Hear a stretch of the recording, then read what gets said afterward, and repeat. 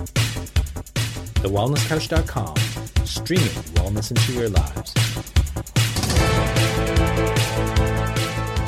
Welcome to 100 Not Out, featuring your hosts Dr. Damien Christoph and Marcus Pearce.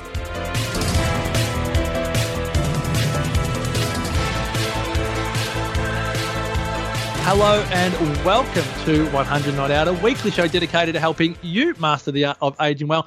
Marcus Pearce here with you for episode 504, and I am joined by the king.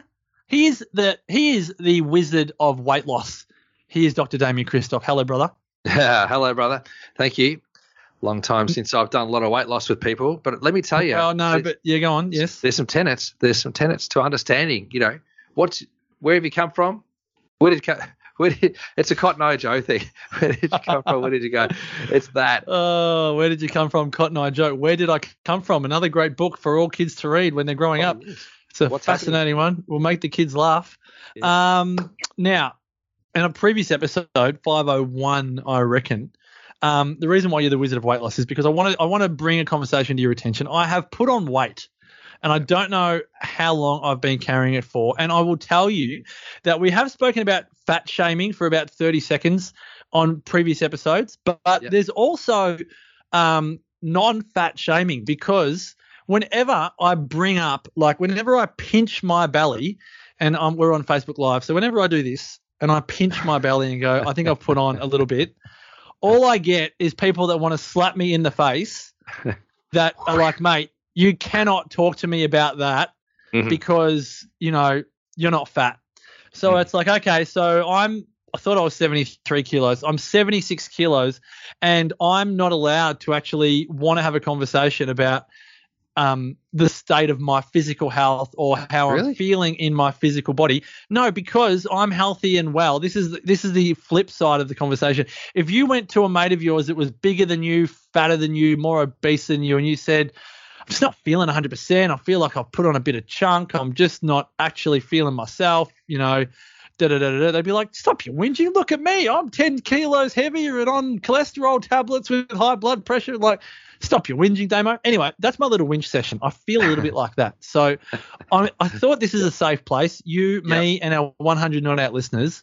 Yeah. Because I think, you know, given our demographic of people listening, you know, probably not a lot of people under 35, and welcome to you if you are under 35, and a lot of people between, say, 35 and 65, 70, there is a physical shift that goes on when you recognize that you're not 21 anymore. And I know this is very cliche, but, you know, I and millions of others around the world realize that you do have to work harder on keeping yourself in shape as you get older. And you, Damo, are one of my gold medal mentors for having done that, because you are definitely in better shape than I think you were 5, maybe even 10 years ago. I know you've ripped a hamstring off the bone trying to keep up with your son, and had a couple of war injuries, you know, swinging the golf club too many times, the elbow and the shoulder and so on. But I would love to chat with you on behalf of myself and the listeners about what one does if they're a few kilos over and they're a bit unsure on what to do about it.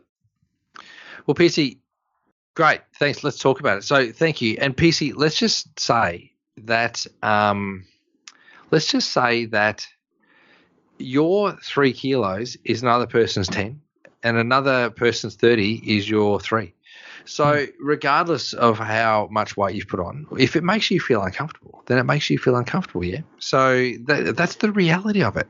So there's nothing wrong with you talking about that, and good on you for noticing finally that you've put on weight. Now, I do want to say that you did weigh yourself on scales you never weighed yourself on before, and you weighed yourself on scales a long time ago prior to that on scales that you haven't weighed yourself on since. So it's highly likely there's some degree of discrepancy. So maybe you haven't put on that much, or maybe you've put on more. So, you know, it doesn't really matter. But at the end of the day, you're not feeling happy or not as happy as what you normally would be with the skin that you've got right now.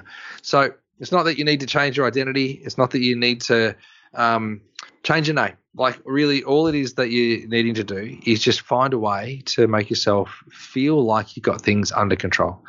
And it comes down to your tolerance, to be honest with you, Piercy. Like, what is your tolerance level? And then the second thing is, what would be the reason you choose to shed or move on 3 kilos off your body?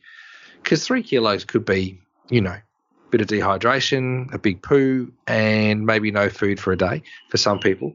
3 kilos of body fat, could be that you can now see your abs. But I think it's worth understanding what's the reason that you want to lose the weight in the first place. So why do you want to lose the weight, and what would be your driver for it?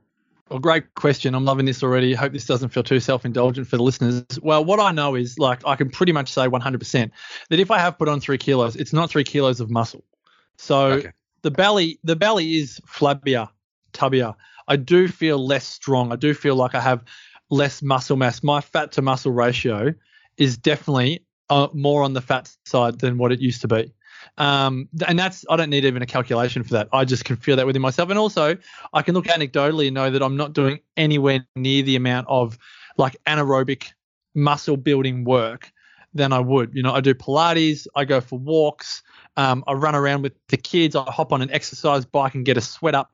But there's nothing that would say, oh, you're definitely doing work to improve your muscle mass. Most of the work that I'm doing is not going to generate that outcome. Does that make sense? So even if I was 76 kilos, I'd be happy to be 76 kilos, but with a better muscle to fat ratio. When I listen to you talk, it's not about losing weight. It's actually about improving my muscle to fat ratio because I'm feeling less vital in my body. Okay, so it's more around vitality. That's what you're really after. That's the thing, right? So, and so that then becomes your trigger. So your measurement no longer is the weight. So it's not so much that you're 73 kilos or 76 kilos or whatever it is. I think you said 76. That's not your measure anymore. That was just your signal. That was that's the sign that you saw. So you go, oh my gosh, I'm 73. What else have I noticed? Oh my gosh, I'm not feeling as strong. Oh my gosh, I'm not as vital. Oh my gosh, I'm needing to drink my golden latte quicker these days so I get the hit.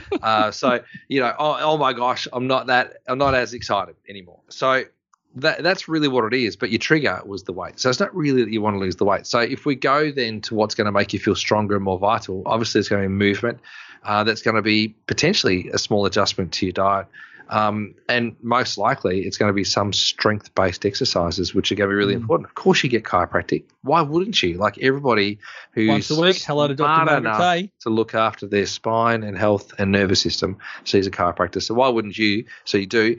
You eat good food. A lot of eggs and greens. We know that 5 days a week. And we also know that you have CPCs and your golden latte. There's not a lot that changes in that space. So you kind of go, well, where's the variation that could it be a couple of extra drinks? I know what it is. Because I live now 2 doors down from Sarah's mum and dad, and I would have a beer with Rob maybe 5 days a week at 4:30 at the end of the day. Yeah. And I'm like, because I used to kind of laugh that I'd only buy a slab of beer a year. Just one beer.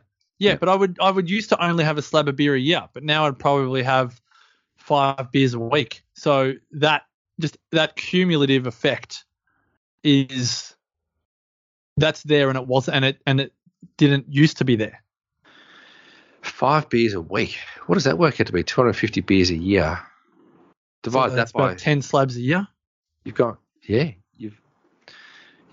You amped that one up. That went from 0 to hero. That's the thing. That's what I mean. These are the things where you go, okay, this is good because based on our last conversation about taking responsibility, this is the thing. This is it. So you then you're just asking the question. You're trying to work out. You're trying to understand. Oh, Amber's calling. You're trying to understand what ridiculously good again. That's really what you're trying to do, right? Yeah. I just lost you for a second. I think your mic dropped out. You said something about being ridiculously good again. Yeah, you're just trying to work out what's going to make you feel ridiculously good again. That's all it is. Yeah. So that's going to come back to you bringing back into, your behaviors, some of the things that you used to do. So we go back to, let's say, 2020. Was it 2019 or 2020 when we did the push-up challenge? We did pec majors. Yeah, that was 2020. Yeah. And maybe a bit of 2021. Maybe. No, because it went up to Christmas, didn't it? Yeah, maybe it was 2020. 2020. Yeah. So it's from 2019 to 2020, wasn't it? Yeah, from 2019 to 2020, because I was in Phillip Island when I first started. So 2019 to 2020, we started doing push-ups, and we were doing 60 push-ups every single day. Then we started pushing it out, and we started to do more. Then we did the push-up challenge, which is the competition. And so we went from being disciplined to being competitive, which then resulted in injuries. There was no reason for us to go outside of our discipline, except for maybe let's see how much we can do to challenge our body. But all our bodies broke down. Ravi's body broke down. Muzz's body broke down. Ben's body broke down. Your body broke down. My body broke down.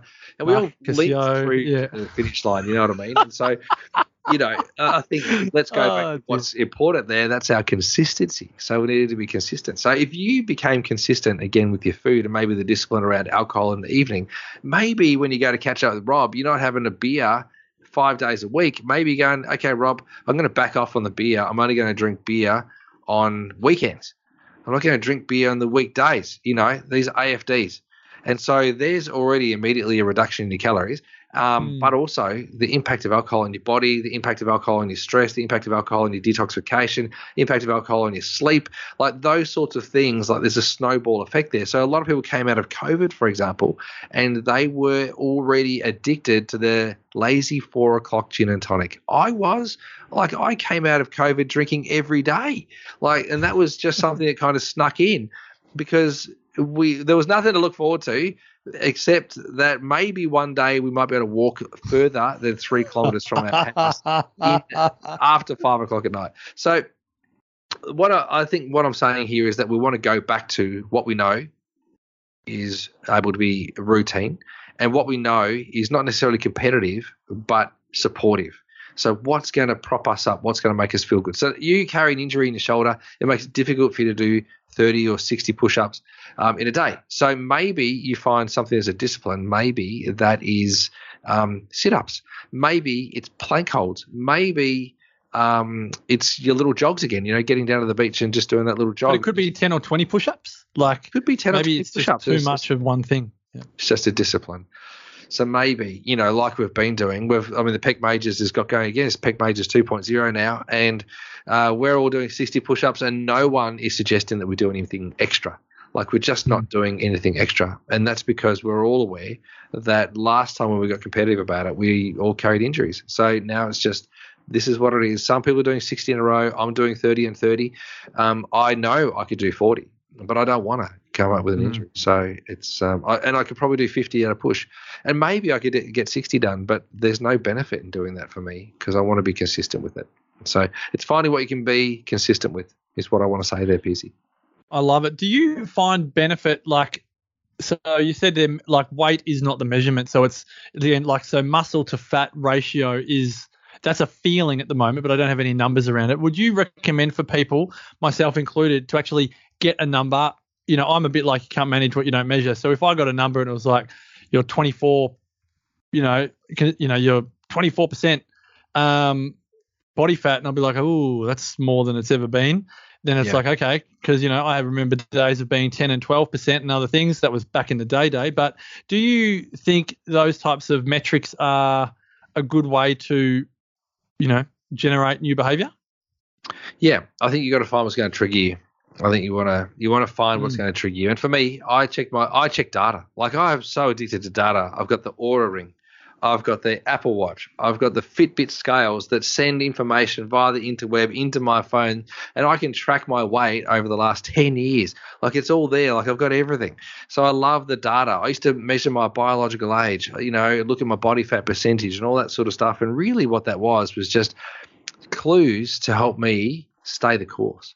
Really just to help me understand what else I could be doing to help my body be as well as what I'd like it to be. And so whatever measurement is going to trigger you to behave well, then I'd say use it. Don't use a measurement to make you feel bad. Use the measurement to inspire you is what I'd say. Oh, this is good. I hope people are getting a lot out of this because my self-conscious levels are sky high right now, but I actually hope that it's the type of conversation that if you haven't been comfortable having it with someone, that you can vicariously have it through this episode, because it is something that I think a lot of people, I think about this a bit. It's it'd be very easy just to tolerate my physical body right now, 6 out of 10 and just, see it through and not actually make a shift. But it also feels like a real fork in the road moment, which I'm sure a lot of people can appreciate. You know, you get to a point in your life where it's like your youth won't get you through anymore, where you could eat what you want and not really exercise and still look good and still look healthy and so on. But it becomes a lot more obvious as you get older whether you look after yourself or not.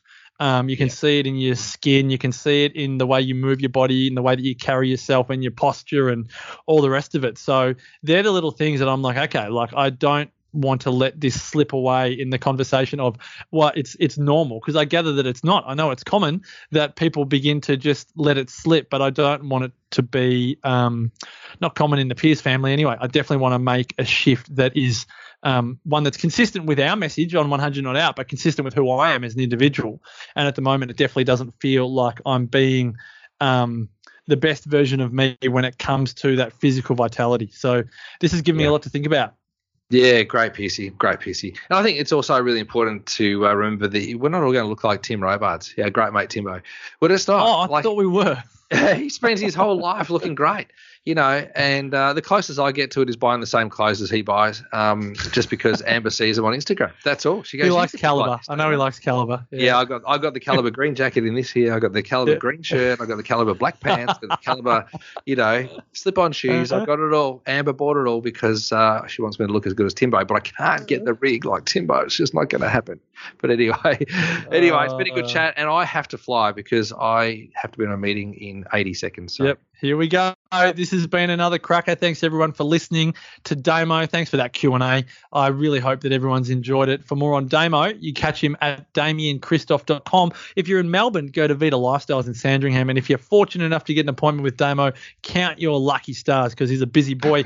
Myself, MarcusPierce.com.au. And if you would like to have conversations like this with us in Ikaria, the Greek island known as the island where people forget to die, it is our 4th trip over in 2023. It's our 100 Not Out Mediterranean longevity experience, June 12 to 21. Come and live with the locals, dine with the locals, dance with the locals, dance with Damo and I and a group of like-minded people. All the information is at 100notout.com. That's 100notout.com. And until next week, as always, continue to make the rest of your life the best of your life. Bye for now. This has been a production of TheWellnessCouch.com. Check us out on Facebook and join in the conversation on Facebook.com/The Wellness Couch. Subscribe to each show on iTunes and check us out on Twitter. The Wellness Couch, streaming wellness into your lives. Whilst the Wellness Couch presenter endeavor to provide accurate and helpful information to their listeners, these podcasts cannot take into account individual circumstances and are not intended to be a substitute for health and medical advice from a qualified health professional. You should always seek the advice of a qualified health professional before acting on any of the information provided by any of the Wellness Couch podcasts.